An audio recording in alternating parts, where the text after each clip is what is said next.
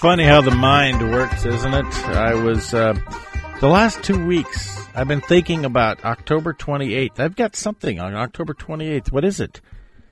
And I never came up with anything until yesterday. I was in a radio interview just about random things with Mick Garr from North Dakota.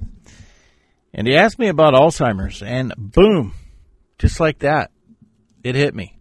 October 28th, 2017, I was speaking in Alberta. In the middle of the night, I woke up, and I knew that my father, Larry Lee Luce, had passed 74 years of age to Alzheimer's. And today we're going to pay tribute to the 44 million people globally that are dealing with Alzheimer's at this moment.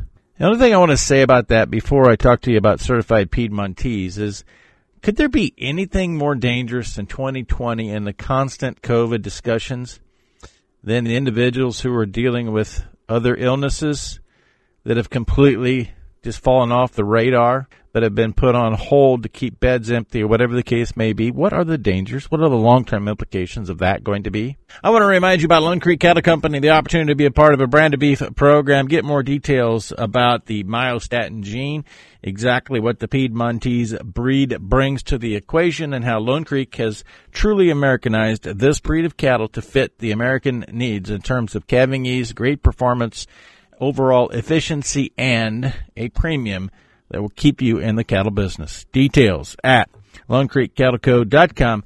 Ask for Marlon Will, who has full details. As I mentioned before, there are 44 million people worldwide living with Alzheimer's. In the United States alone, 5.5 million people of all ages. Of these, 5.3 million are 65 years of age or older. 200,000 are younger than 65 years of age and have early onset Alzheimer's. But you know what I want to do today is not continue to talk about that and think about what took my father's life, but instead talk about living.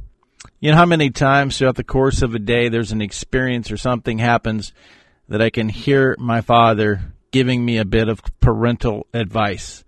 And sometimes you can't even think of it until you come across that environment that reminds you of a time when you were sitting together on a rainy day in the machine shed watching it rain and having a discussion, or walking those soybean fields, cutting the weeds and the volunteer corn out of there. But there are two that come to my mind every day, and those two are, you never show emotion when you walk across the white line. That was intended to be a baseball analogy, and he told me that. He taught me that when I was pitching baseball. It sticks with me today in every walk of life. And secondly, when it comes to animals, they can deal with a lot if their belly's full. I don't think people are any different, and my father gave that wisdom on a regular basis. Loose Tales, still miss you, Pops. Be gentle, stay firm.